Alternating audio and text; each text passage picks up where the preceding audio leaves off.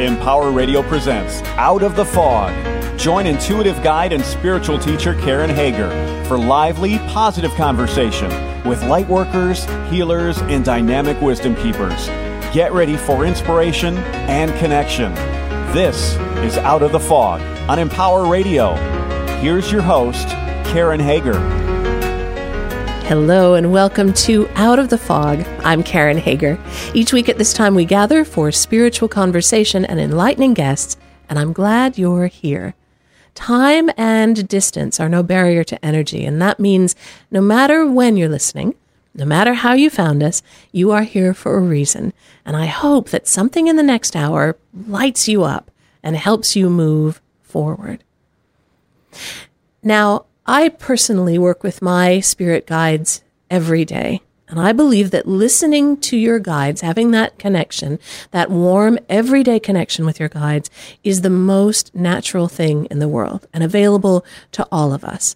And if you're not already accessing their wisdom and their comfort, now, like right now today, is the perfect time to start. My guest on today's show is Deborah Engel, and she's here to share new tools to help you begin or deepen your relationship with your spiritual support team. Are you ready to meet her? Deborah Engel is an author, teacher, and writing mentor whose work includes The Only Little Prayer You Need, Grace from the Garden, and her new book, Let Your Spirit Guides Speak. She's the co-founder and facilitator of Tending Your Inner Garden, which is a program of creativity and personal growth for women. Deb also offers mentoring and writing and publishing, as well as life skills. Now you can find out more about Deb and her work at deborahengel.com. Deb, welcome to Out of the Fog. Thanks so much. It's great to be here. Oh, thank you. I'm very glad you're here. You were on the show about 2 years ago, and we were talking about your book, The Only Little Prayer You Need. I need to let you know that that prayer and the idea behind that has gone with me to the dentist and to the doctor and down stormy highways and in darkened hotel rooms. I have kept that with me. That I've found that profoundly meaningful, that book. I'm so glad to hear that. And it's so interesting that you would mention, doctors and dentists, because I've heard so many stories about how that prayer has been helpful to people. And the one that just came to mind is a woman who was having surgery, and she was repeating that prayer to herself as they were applying the anesthetic. So it was the very last thing that she thought of right before she went under for the surgery, and she said it was such a great help in knowing that she was in a really good place energetically, mentally, physically, emotionally, spiritually, all of those ways as she went into that surgery, and it was very, very successful. That's wonderful. It's very powerful. Can you very quickly share what that prayer is so that the listeners can grab a hold of it? Absolutely. It's very simple. It's the words, "Please heal my fear-based thoughts." And the prayer showed up, just kind of floated in really from my spirit guides in 2013, and very quickly became a book. And since then, really, I'm just so thrilled and gratified to know that it's touched people really all around the world, and just in so many different ways. Now, your new book is Let Your Spirit Guides Speak, a simple guide for a life of purpose, abundance, and joy. How did you meet your guides? The first time I remember really being aware of them, very consciously aware, is probably about 25 years or so ago, when I went to see a woman who was a traditionally trained counselor and therapist, but she also did past life regressions. And I was going really for going back into a previous life, which we did, but as she did one regression, it took me, instead of back into a previous life, into the time before I came into this life. And all of a sudden, in that regression, I saw this team of beings, very much, they looked like human beings. And it was kind of funny when I look back on it, because they were all wearing white sweatpants and sweatshirts with some letter on their chest. And I can't tell you for sure just what that letter was, but I'm sure it had a lot of meaning. And what I came to know just in a brief exchange with them was that they were my team. They were my spirit guides, and they literally had been with me always as I was coming into this life, living this life, here to give me comfort and guidance and direction. And in that first exchange with them, I came to understand a couple of pretty important things about my purpose here, why I was born into the state and the family that I was born into, and what I'm here to do. So it's been such a comfort ever since to be able to picture them and to start developing that relationship, as you said, just as one of the most natural and normal things that we can do. It's interesting because I think sometimes we think of that kind of information as secret, and we go about trying to uncover it. Why was I born to these people? Or in the case of some people, maybe sometimes including me, who the heck are these people, and why would I ask to be born into this family, right? What the heck happened there? But we think about that information as secret, and we try to uncover it. And what I'm hearing you saying is that it was revealed rather naturally to you as a result of that process that you were undergoing. It really was. And I think that's one of the wonderful things about building a communication system or process with our guides and then communicating with them on a regular basis, is that we do learn all sorts of things that maybe we thought were secret, maybe we never thought could be unlocked. And often those are things that we've grappled with or wrestled with for a good share of our lives, and then all of a sudden we realize, oh, this is information that can just be handed to us, and that can make life so much easier so that it doesn't have to be the struggle that we have thought or that we've been programmed to believe that it has to be. So who are our guides, or what are our, who are guides? What do you mean when you're talking about guides? Well, my belief and my understanding is that these are entities, beings who really are assigned to us, or we have known each other before. Maybe we've traveled through other lifetimes before, and so they are spirits who really know us inside and out. And we know them very well, too. Of course, while we're here in these physical bodies, we forget. We forget who we are, we forget who they are, and we forget that we have this wonderful, exciting, enriching connection with these beings when we just start to tune in. Now, I think one of the things that I talk about in the book and that I think is really important is that guides can be very different for different people. I know people, for instance, where maybe they have a primary guide who is a Native American grandmother, or they have a guide who's one of their ancestors, or they have a guide who's a spirit animal, or a really advanced being that kind of transcends the whole physical form that we know and is just like a light energy. So there's no right or wrong kind of guide to have. There's no right or wrong way to contact them and communicate and listen to them. It's very much just an exploration to find who that person or that entity or that being or that light is for you, and then to find the best way to communicate with them so that you have an easy communication back and forth. And you say in the book that using what we can learn from using the prayer that I asked you to share, please heal my fear-based thoughts, that puts you in a place energetically where you can be more open to this connection, this ongoing conversation with your guides. Why is it? How does that set us up, open us up, shift us so that we're ready to meet our guides? Right. What that prayer does when we ask, please heal my fear-based thoughts, we really are asking for a shift within us to happen. I teach classes in A Course in Miracles, and one of my favorite lines from that course is that our job is not to seek for love, but to seek and find all of the barriers within us that we have built against it. And that means to me that we are love, we are peace, we are harmony, we are beauty, we are all the things that we're looking for. We don't have to go out into the world and find them, but what we do need to understand is that our fear-based thoughts, our egos, have built up lots of layers of fear that cover up who we really are. So when we use that prayer first and say, please heal my fear-based thoughts about whatever it might be, it could be about a relationship or about finances or about how we feel about ourselves, it always comes down in some form to our own self-worth and that question of, do I matter? So as that question is being healed and we're moving, we're really growing into and standing in our own grandeur as children of God, children of the divine, then from that place, when we have a relationship with our spirit guides, it's a very, very different thing than if we're in a place of feeling bad about ourselves, feeling as though we don't even deserve necessarily to have guidance from other beings, as though, we just are not good enough in the eyes of the divine to even merit this kind of assistance and this sort of comfort.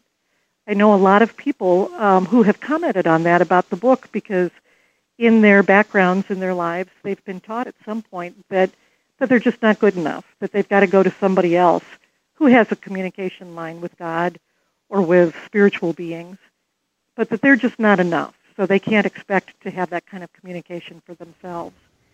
And I think one of the things I most want the book to do is to help people understand all of us have that direct line of communication.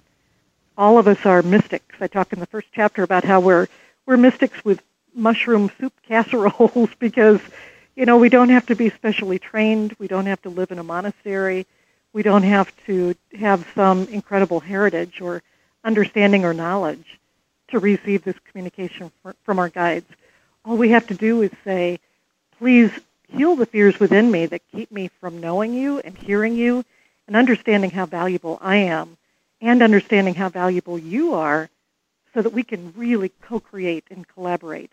And that's when life can get very, very exciting. When you met your guides, when you had that experience, did it make your life very, very exciting? It did. I would say that period of time in my life, I was doing a lot of spiritual exploration. I had been divorced for a few years and was really using that time of living on my own to do a lot of inner work. And so I was constantly learning, and I just had this insatiable curiosity about all of these things, about spirituality and how we connect and how we get to know who and what is on the other side.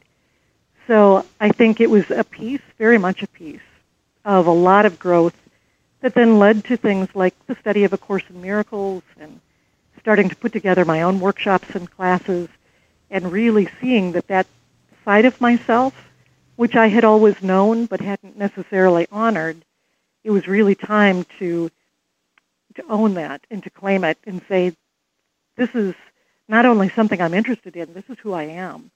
And I really want to develop things that I can share with other people to help them know themselves as spiritual beings too. When people are wanting to begin that connection with their guides, I know you say we all have a direct connection. What are some of the qualities that we need to have? I know we don't need special skills like, special communication skills. What are some of the qualities, though, that we do need to have in order to be able to receive what comes through? I would say just the willingness, having the willingness to listen, to sit still, to be quiet. I think that we may underestimate just how important that really is. One of the things I've noticed for myself and in other people, too, is that this world has just become so over-the-top full, full of to-do lists and expectations and deadlines and obligations. And I think we get really drawn into that, and we don't even realize how much we are living our lives through our cell phones and through our computers and running from one thing to another. So I think we need to kind of reprogram ourselves to really settle down, to take deep breaths and close our eyes, to go back to the basics and remember, oh yeah, if I'm going to tune in and really listen, I need to turn off the TV. I need to turn off the dishwasher. I need to turn off the washing machine. And I need to, just put aside all of my to-do lists and expectations and really, really settle in. That, I think, is probably the biggest requirement. The other thing that I would say is helpful is just having the willingness to believe. I know for a lot of people, the idea of communicating with your spirit guides is something that may sound a little foreign, may sound a little out there for them, but I've seen it over and over. If people are just have that little willingness to believe that it's possible and to open up to that communication, honestly, they have just been kind of blown away often by how quickly and how clearly they hear a voice or they feel a presence, or they even realize that, oh my goodness, I've actually been receiving communication my whole life. I just didn't know what it was. I didn't have a name for it. So we don't have to completely and fully believe to begin with. We just need to be willing to sit down and start a conversation and then see what happens.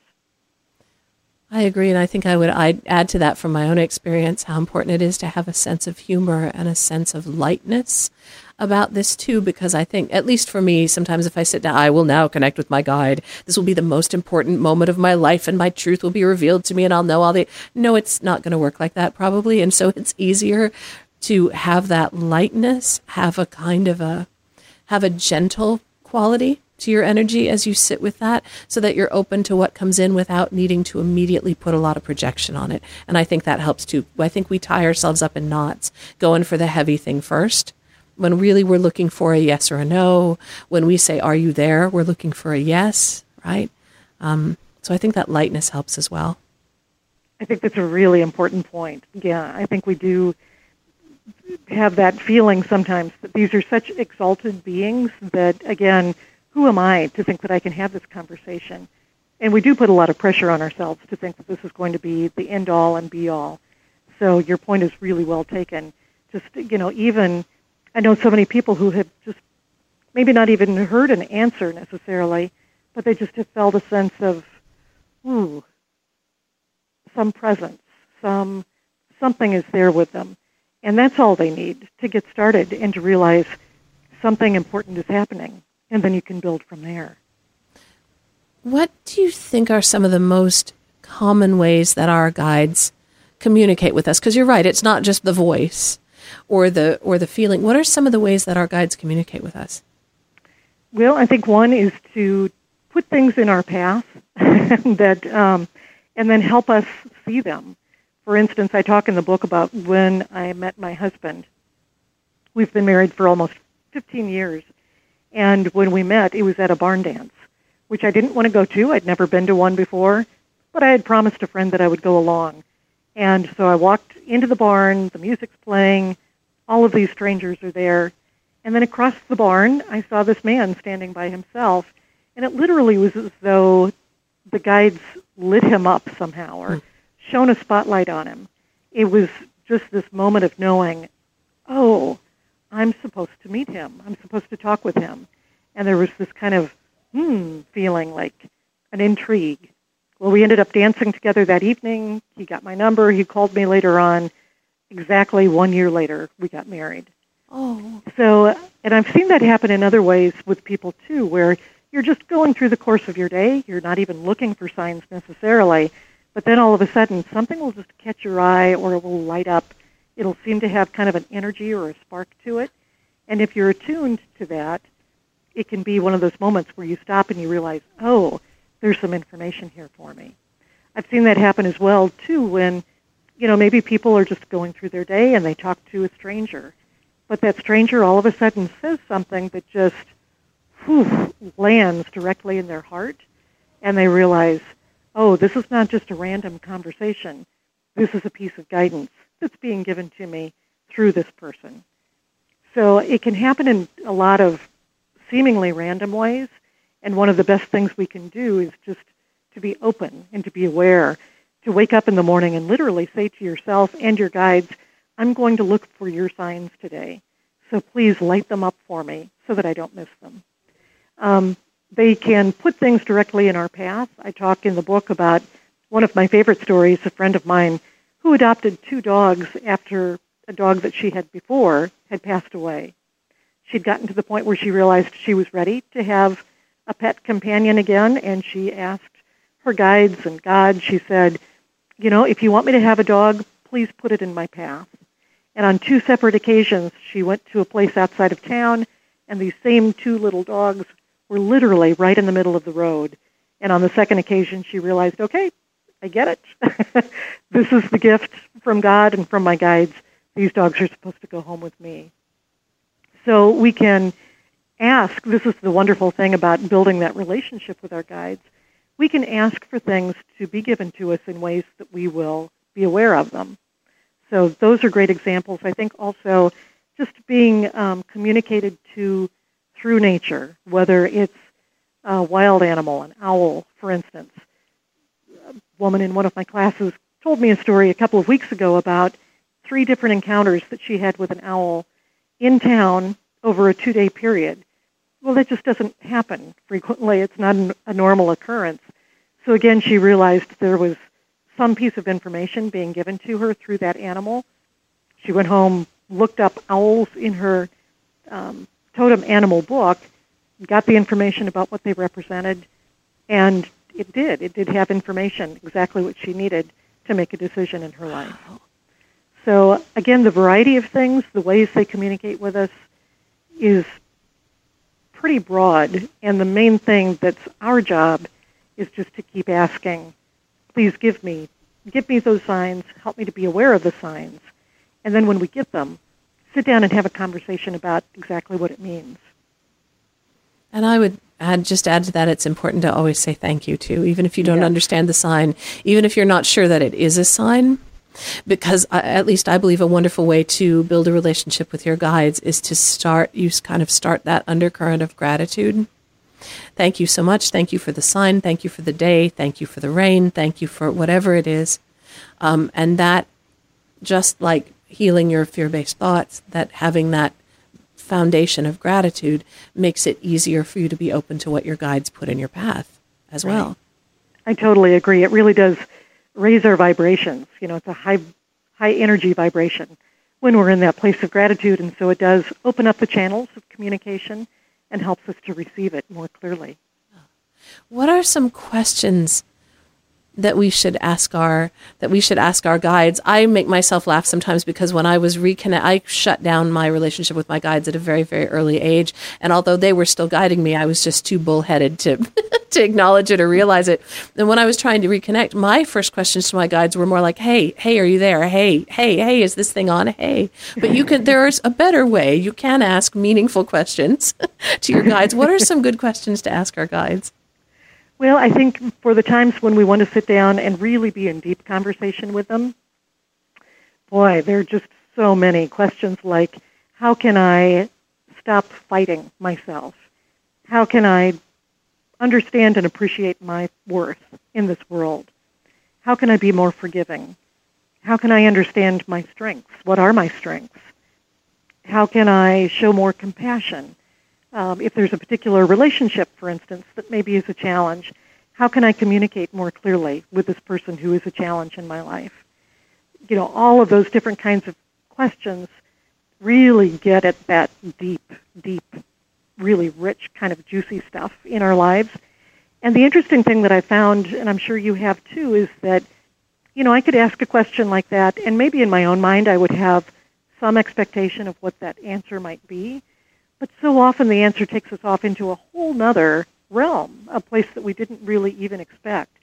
I think a really good example of this is a young woman who actually I write about in the introduction to the book. And just in the past few months, she went through a fitness challenge. This was a nationwide competition where she worked out every single day for a couple of months, got into incredible physical shape, and became one of the 5 finalists for a $10,000 prize in this challenge. Well, obviously, she really wanted to win the challenge, and she didn't. And when she found out that she didn't, she was more crushed than she really expected to be. So she sat down and she had a conversation with her guides about winning and about losing and about the pain of this. And I think she had some expectations about what she might hear. And instead what the guides said to her was, all of this about winning and losing, setting up things in your life so that somebody has to experience pain so that somebody else can feel better, it's just not a very helpful way to live. And they said the real lesson here is not whether you won or lost the $10,000 or the competition. The real thing to look at is look at what you were able to accomplish when you put your focus on it. Know that you can do the exact same thing with all of the other projects in your life, all of the things that you're excited about, and that when you're in that place of passion, you are absolutely unstoppable. It took her in a whole different place, a whole different direction than she had expected, and became an incredible lesson for her. That really wasn't even about winning and losing. It was about what she's capable of doing in this life and how she can really best make use of her time and energy. That's the kind of thing that I think is so exciting, when we ask those questions, then be really open to those answers because they will surprise us. And the other thing that I would say just real quickly is that it's also important to know that we don't have to have those big life-affirming, deep discussions with our guides. We really can ask things like, should I turn right or left? Should I stop at the store now or stop there later? Should I schedule that appointment for noon or 1? Should it be on this day or should it be on this day? Those questions may seem like they're too small and insignificant to be asking our guides, but in truth, if you think about it as a best friend who's just right there next to you and who wants to make your life easier, there is no question that's too small. They all matter, because if it's going to help make your life easier, that's what they want to do. You're listening to Out of the Fog with Karen Hager, and I'm talking with Deborah Engel. Her new book is Let Your Spirit Guides Speak, a simple guide for a life of purpose, abundance, and joy. You can find out more at deborahengel.com. When we come back after this break, I want to talk to Deborah about how to tell the difference between our own rotten, fear-based brain and spiritual guidance. We'll do that and a lot more after this.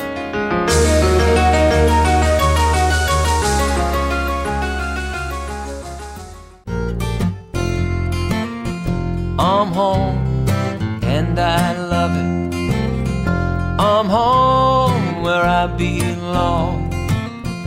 I'm home, and I love it. I'm home where I belong. It's always nice to come home. But these days, many Americans are at risk of foreclosure and losing their homes. Fortunately, help is available. Making Home Affordable is a free program from the U.S. government that has already helped over 1 million struggling homeowners, and we want to help you. I'm home, and I love it. I'm home. Find out now what your options are. Go to makinghomeaffordable.gov or call 1-888-995-HOPE. The sooner you act, the better chance we can help you. I'm home, where I belong. Brought to you by the U.S. Treasury, HUD, and the Ad Council. Do you get tired of styling your hair every day? And do you want a good hairstyle every day? Hi, I'm Sarah Schuster. I went on a website called inventnow.org, and after that, I decided to invent something too. Something called the Insta-Do. Just imagine, you just put it over your head like a helmet does, and you pick your hairstyle with the buttons on the side. And you can have instant hairstyle in seconds. People like it. People like Jeff Bart. I like it. And people like Kenneth. It's this helmet thing, and it fits over your head, and it's great. Thank you, Kenneth. You should go to inventnow.org, and it could help you come up with your own invention. After all, look at me on the radio now. Anything's possible. Keep thinking. Get started on your own inventions, or just play some games at inventnow.org. Brought to you by the U.S. Patent and Trademark Office, the National Inventors Hall of Fame Foundation, and the Ad Council. Sassy! Sassy! This week's episode, Danger at the Old Well. Last one to the old well's a rotten egg! Ha-ha! I win! Whoa! Ah! Sassy! Johnny fell down the well! I'm wet! What, Sassy? You know where Mr. Gunderson keeps his rope? Go get it, girl! What? You'd rather use this time to set people straight about shelter pet adoption? I'm cold! People shouldn't be afraid to adopt from a shelter? Because shelter pets are screened for sound health and temperament? I'm wet and cold! Sassy, what about Johnny? What? Let Johnny sit in the well until he learns to be more self-reliant? Sassy! What'd he say? Sassy is brought to you by the Ad Council and the ShelterPetProject.org. Remember, adopt. And now back to Out of the Fog with Karen Hager on Empower Radio. EmpowerRadio.com. Welcome back to Out of the Fog. I'm Karen Hager, and I'm talking with Deborah Engel. Her new book is Let Your Spirit Guides Speak, a simple guide for a life of purpose, abundance, and joy. You can find out more about Deborah and her work at deborahengel.com. That's DebraEngle.com. And of course, I always love hearing from you. What do you think of what you're hearing today? Do you have a story about the way that you've worked with your guides where it's touched your life, maybe made a difference? Have you asked your guide, should I turn left or right? And when you turned left or right, something amazing happened? You can always send your comments and feedback and questions to me via email. My email address is Karen@KarenHager.com. And of course, KarenHager.com is my website, and there's all kinds of classes and events and all kinds of good stuff going on over there. Now, Deb, before we went into the break, you were telling the story about that student of yours who had trained and then did not win the contest. That was kind of the ultimate, the peak of the training. And you said that her guides came through with really gentle guidance for her about why that happened. And I think that's a beautiful segue into the difference between spiritual guidance and our ego. Because at least if it had been me, my ego would have said, well, you know why you didn't win the $10,000? Because you were lazy, you didn't do it that one day, the other people were better, right? That's not spiritual guidance. That's my own mean brain talking to me, right? Exactly. And I think that's one of the litmus tests that can be very helpful in helping us discern which part of our thoughts or which mind is talking. If it's talking about competition or failure or not being good enough or blame or guilt or shame or regret or any of those things, any of those forms of fear, then we can be very sure that that's coming from our ego and that that's not spiritual guidance.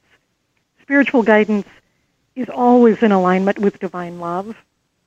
Now, sometimes most people, I think, experience it as being fairly gentle. I do know some people where they're in touch with a guide who maybe is just a little bit more direct, but in the end, they're still always talking about principles and values of love and of acceptance and growth and tolerance and forgiveness and all of those things that we associate with love. So if you're hearing that kind of snarky voice that's complaining or whining or trying to make somebody wrong or blame them, you can be really sure that that's not spiritual guidance. And when you keep that in mind, then it becomes a whole lot easier to discern. I know for a lot of people, when you're just starting out especially, listening to your guides, often that's the biggest question. How can I trust what I'm hearing? How do I know I'm not making it up? How do I know that it's not actually coming from my ego mind? And I think if you just keep that in mind, that it's really embodying all of those principles of love, you'll know it when you feel it and you hear it. I love that you say in the book that guidance, that spiritual guidance comes in quietly and lands softly. So I know that sometimes people are concerned about beginning to work with their guides because they think they might suddenly find out a big disaster is going to happen, or that they did everything wrong and now they'll never amount to anything, or they missed their chance and it's not going to work out. When the truth is, at least as I receive it, that anything that comes through from spirit, even if it's something you don't want to hear, will come in with gentleness, will come in an expansive way, instead of that scary, harsh, shutting you down way. Right. Yeah, that's just so important. And it also will be offered with a great deal of respect, too. I think that's the other thing to listen for, because just as we respect our guides and we want to show gratitude to them, they respect us as well. I think that's the thing about this. It really is a symbiotic relationship. We know that we're probably more familiar with the idea that we need them, but the truth is that they need us as well, and they want this to be an equal partnership. So they're going to show up with a great deal of respect. It means we need to show up that same way. And that also means that if they're being demanding or hitting us over the head with, you should do it this way, you shouldn't have done it that way, that's not going to be spiritual guidance. It's also important to recognize that they also respect free will. They will give us guidance, but it's up to us whether we follow it or not. And I personally could tell all sorts of stories of times when I didn't follow it and found out later, oh, that really was a mistake. In fact, one woman just recently was telling me a story about how this happened for her, that she was intending to move to Europe. She just had this plan in her mind that that was what she was going to do, and then everything started to fall apart. She couldn't get the visa on time. Just all of the plans were very complicated, but she decided to go anyway, and when she went, her car ended up being stolen, her passport was stolen. It just turned into one challenge and difficulty and hardship after another. And looking back, she realized if she had paid attention to the messages she was being given to begin with, she would have realized her guides were very clearly saying to her, this is just not the best thing for you. This is not what's going to serve your highest good. But they're not going to say it as, don't do it, don't go there, or else you'll regret it, because they do respect the fact that we can make a different choice, a choice that's different from what they're advising us to do. That, again, is why it helps so much for us to be aware of that guidance, not only to hear it, to feel it, to understand it, but then also to, at least in most cases, follow it because they really do have our best interest in mind. So if we don't follow it, does it hurt their feelings? Can they get miffed? My experience is that they can actually get miffed, and I don't believe that it's necessarily when we don't follow their guidance, because they understand that we do have the option of making a different choice, and that if we don't get the lesson this time, there will be other opportunities, and they'll just keep giving us the guidance to point us in the best possible direction. Now, I do tell the story in the book. This is one of my favorite stories, actually, about a time quite a few years ago when I was really upset about money. I was in a great place of scarcity in my thinking, and instead of just asking my guides what was going on and asking for guidance, I decided to turn on my guides. I really had a temper tantrum for a couple of days and blamed them for not doing enough for me. And I tell the story in the book about how I found out a couple of months later that they just were not all that eager to help me with money anymore, because they had been hurt by what I had said, by that anger, by that blame. It wasn't just that I hadn't followed their guidance. It was that I had actively attacked them. And when I found out what that did to them, as well as what it did to me, it was a new level of understanding, because I found out, again, we think of them as these angelic and exalted and lofty beings who are beyond any kind of need for acknowledgement or gratitude or respect. But that's not the case. They really are so much like us, and they have need for all of those things just like we do. And if we attack them, if we ignore them, if we blame them, if we make an appointment to show up and have a conversation, and then we blow it off, it's not helpful to the relationship. It may have the same consequences in that relationship that we would have with another human being. And that may be part of how the relationship with the guides fits into that bigger framework of the spiritual journey. Our time in Earth School, just as we are called, I believe, to be in right relationship with all beings and how we are in our actions and all that, I think that our relationship with our guides is another example of that. That we are called to be in integrity, we're called to do what we say we're going to do, to apologize when we mess it up, right? And to be open to maybe a different way of thinking than we might have for ourselves. We are called into that kind of loving relationship with our guides, just as we are with our partners and our children and our friends and our bosses and all those people. Right, because it really is a reminder that all is one. They may, we get so attached to the form and to the feeling of separation that again, somehow they have abilities and insights that we don't have. Well, that may be the case, but it's really just because they aren't in the limited form, physical form. So if we try to make them separate or put them on a pedestal or think that we don't deserve their help, then we're really creating a separation that is non-existent. So I think just as we move into those relationships with our guides, it does become a model for, as you say, the kind of right relationship we want to have with everybody in our life, and with the earth, and with our work, and with ourselves, and with everything, because we really are all part of the same whole. I'd like to ask you about Ella, about your guide for writing. Can you say a little bit about her? We hear from her in the book, and I find myself really curious about do you see her? Do you know what she looks like? What kind of information do you have about her? How do you perceive your guides? In this case, I sat down to start writing the book and really didn't have any expectation of having a writing guide. So I sat down at the computer one day, just my hands on the keyboard, starting to write, and all of a sudden I just saw this being or this figure. Basically, it was just her face, just kind of hovering above me, right there to the right in my vision.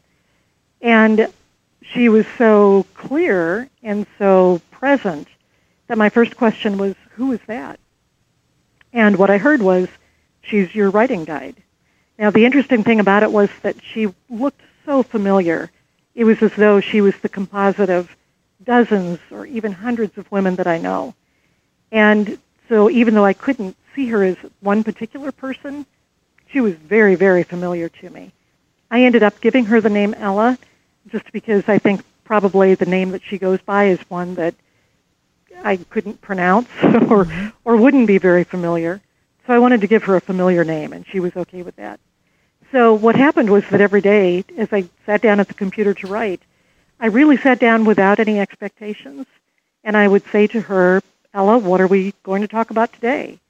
And then I would just start listening. I'd start typing what I heard, and those exact transcripts of those conversations, or that download of information, that channeling, became parts of the book. So it took me by surprise. That's not something that I intended as I started the book. And even as I turned in the book to the publisher, I hadn't forewarned them that had happened and that this was going to be part of the book. So it was kind of a surprise to them as well, but really a pleasant surprise, because her voice and her wisdom adds so much to the book. It's true sometimes that I teach intuitive development, among other things, and something that I ask my students to do is a process that I call guided writing, which is basically sitting down, setting the timer for 2 minutes, and then writing for 2 minutes. And the idea is that you write past the place where you know what you're going to say next. So 3 minutes maybe is better. Write past the place where you know what you're going to say next. And when you do that, the very next thing, waiting on the other side of that, Karen told me to write for 3 minutes. What does she think she's doing? This will never work. When you get on the other side of that, there are guides waiting there for you. And what people start to produce are messages of love, things that bring them to tears. And that's not something that I'm doing, or that it's not a big spiritual awakening. It was all right there. It's just the other side of that awareness. Right. Yeah, I had a perfect example of that just the other day. There's a woman, I work with a lot of writers as they develop their writing, often into books. And there's a woman who has worked with one particular topic that she wants to write about for a couple of years. She's started several drafts of it, and they've been good drafts, but it still has felt like there was just something off, that it was more contrived or manipulated. And so, just since the book came out, she connected with a guide who presented himself to her to help her write this book. And just last night, she gave me a copy of their first writing session together. And it's fascinating because it is exactly what you're describing. It's you can tell that quality of when it's relaxed. It just flows. There is nothing, there's no ego, no trying involved. And what she had done is just exactly what you described and what I did with Ella, just sat down and let it come out without trying to edit it, without trying to censor or letting her ego get in the way.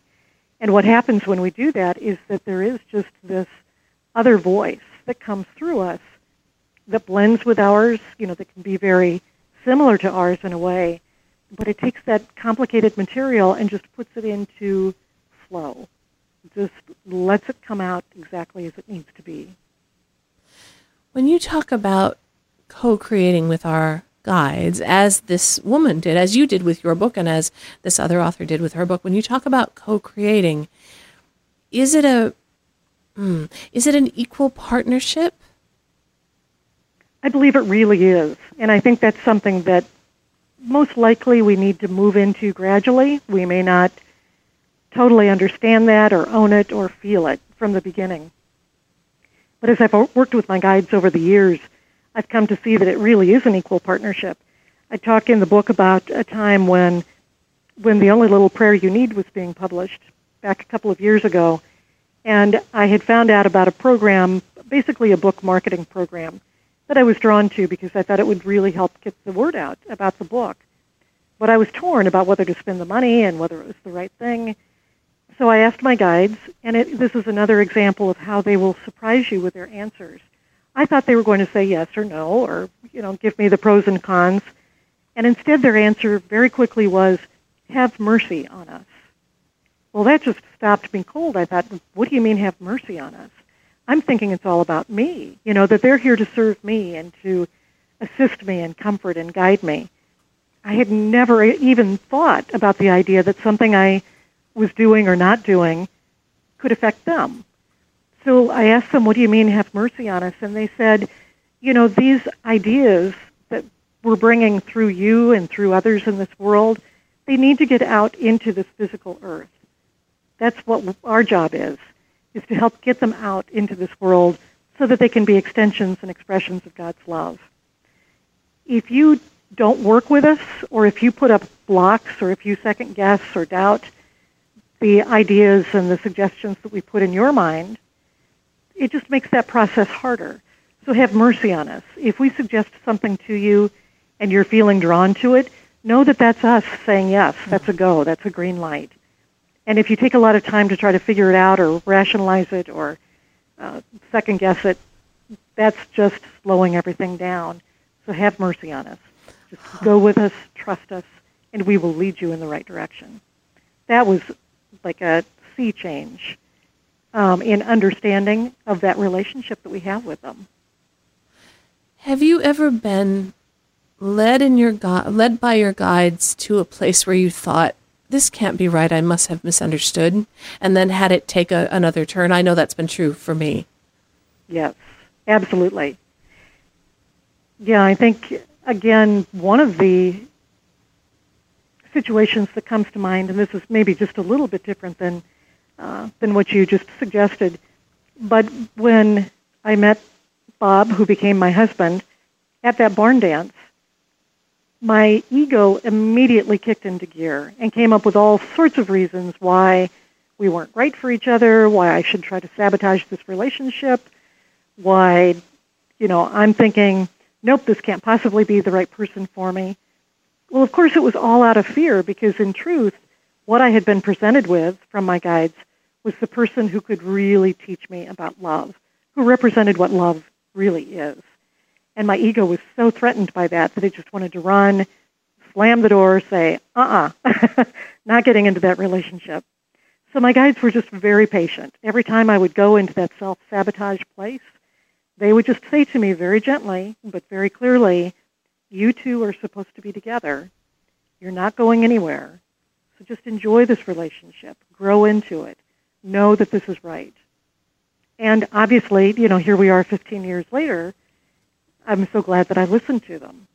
But it was one of those times where it's not that I knew that I was being led along the right path, but my ego wanted me to believe differently. And I think that's what often happens.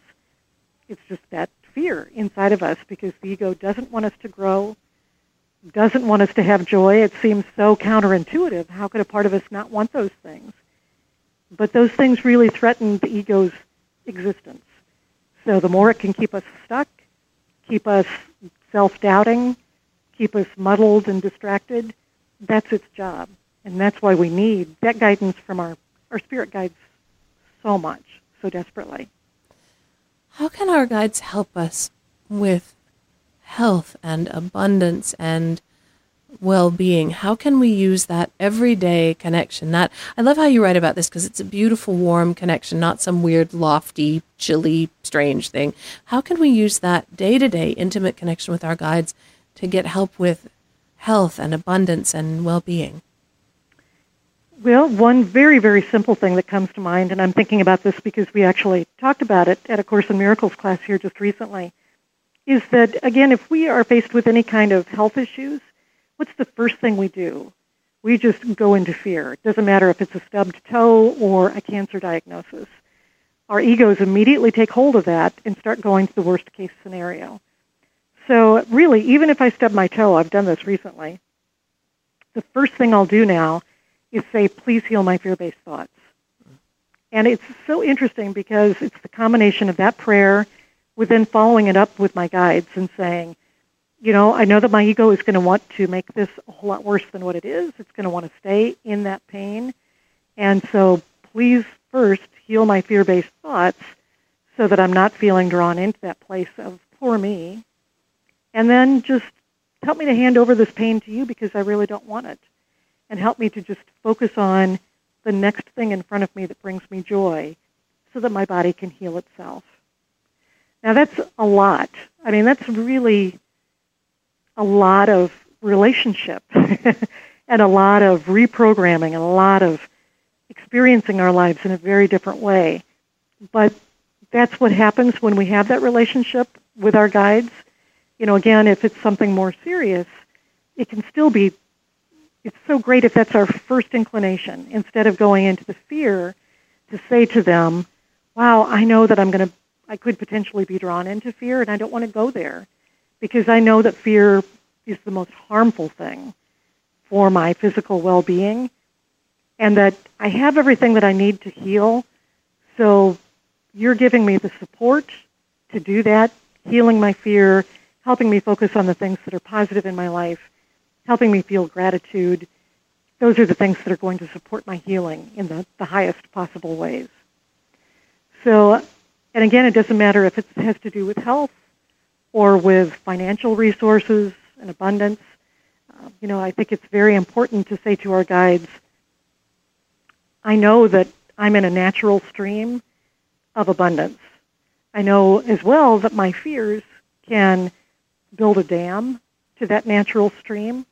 And so if I get to that place, help me to understand that I'm doing it, and help me to break down those barriers, help me heal those fear-based thoughts so that that dam can be deconstructed, and I can let that flow of money and finances and abundance just flow in my life and trust that. So again, it really comes down to just knowing that you've got that help right there next to you, and that you can talk about all of these things in ways that can support your highest good. For someone listening today, and we've got about 3 minutes left in the program, for somebody listening today who thinks, yeah, that's fine for Karen and Deb to talk about, but I've never talked to my guides, I don't know about this. Is there one thing that they could do maybe when they stop listening to this program that would help open that door for them, something they could try to begin to jumpstart this relationship? Absolutely. In the book, I give a very simple meditation. It takes 30 seconds, basically. And again, you don't even have to believe that it's going to work. But what you do is just sit down, get quiet, take a couple of deep breaths, close your eyes, and then in your mind's eye, just see an invitation, like a party invitation, a printed invitation of some kind.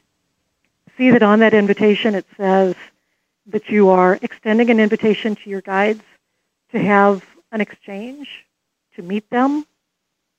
See yourself putting that invitation in an envelope and sending it out into the universe. And then just ask to be aware of their response to that invitation.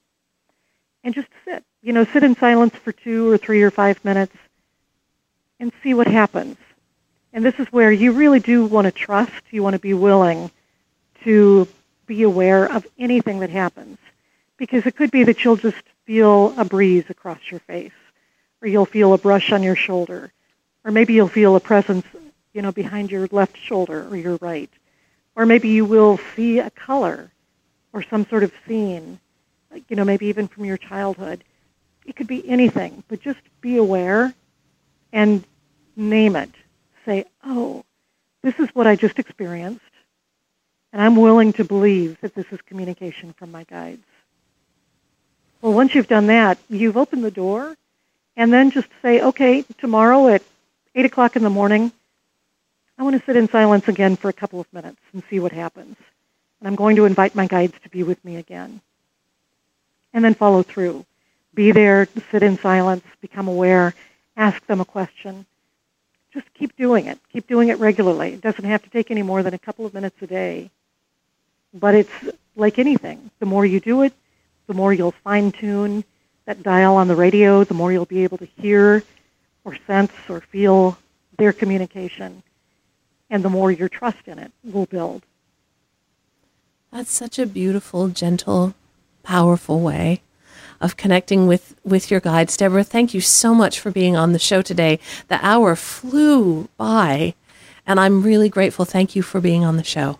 Thank you so much. I've just really enjoyed every moment of it. Oh, me too. Thank you. That's Deborah Engel. Her new book is Let Your Spirit Guides Speak, a simple guide for a life of purpose, abundance, and joy. Find out more about Deborah and her work at deborahengel.com. That's DebraEngle.com. And of course, KarenHager.com is where you can find out more about what I'm up to, find out about who's coming up on the show. And please, oh please, send me your comments, your questions, your feedback to Karen@KarenHager.com. I also direct your attention to openpeacefulheart.com. That's where you can find out about the free group meditation that takes place the first Sunday of every month. People from around the world coming together to hold a space for 15 minutes for peace, for change.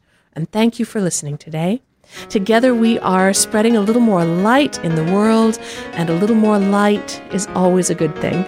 Until next time, I'm wishing you peace.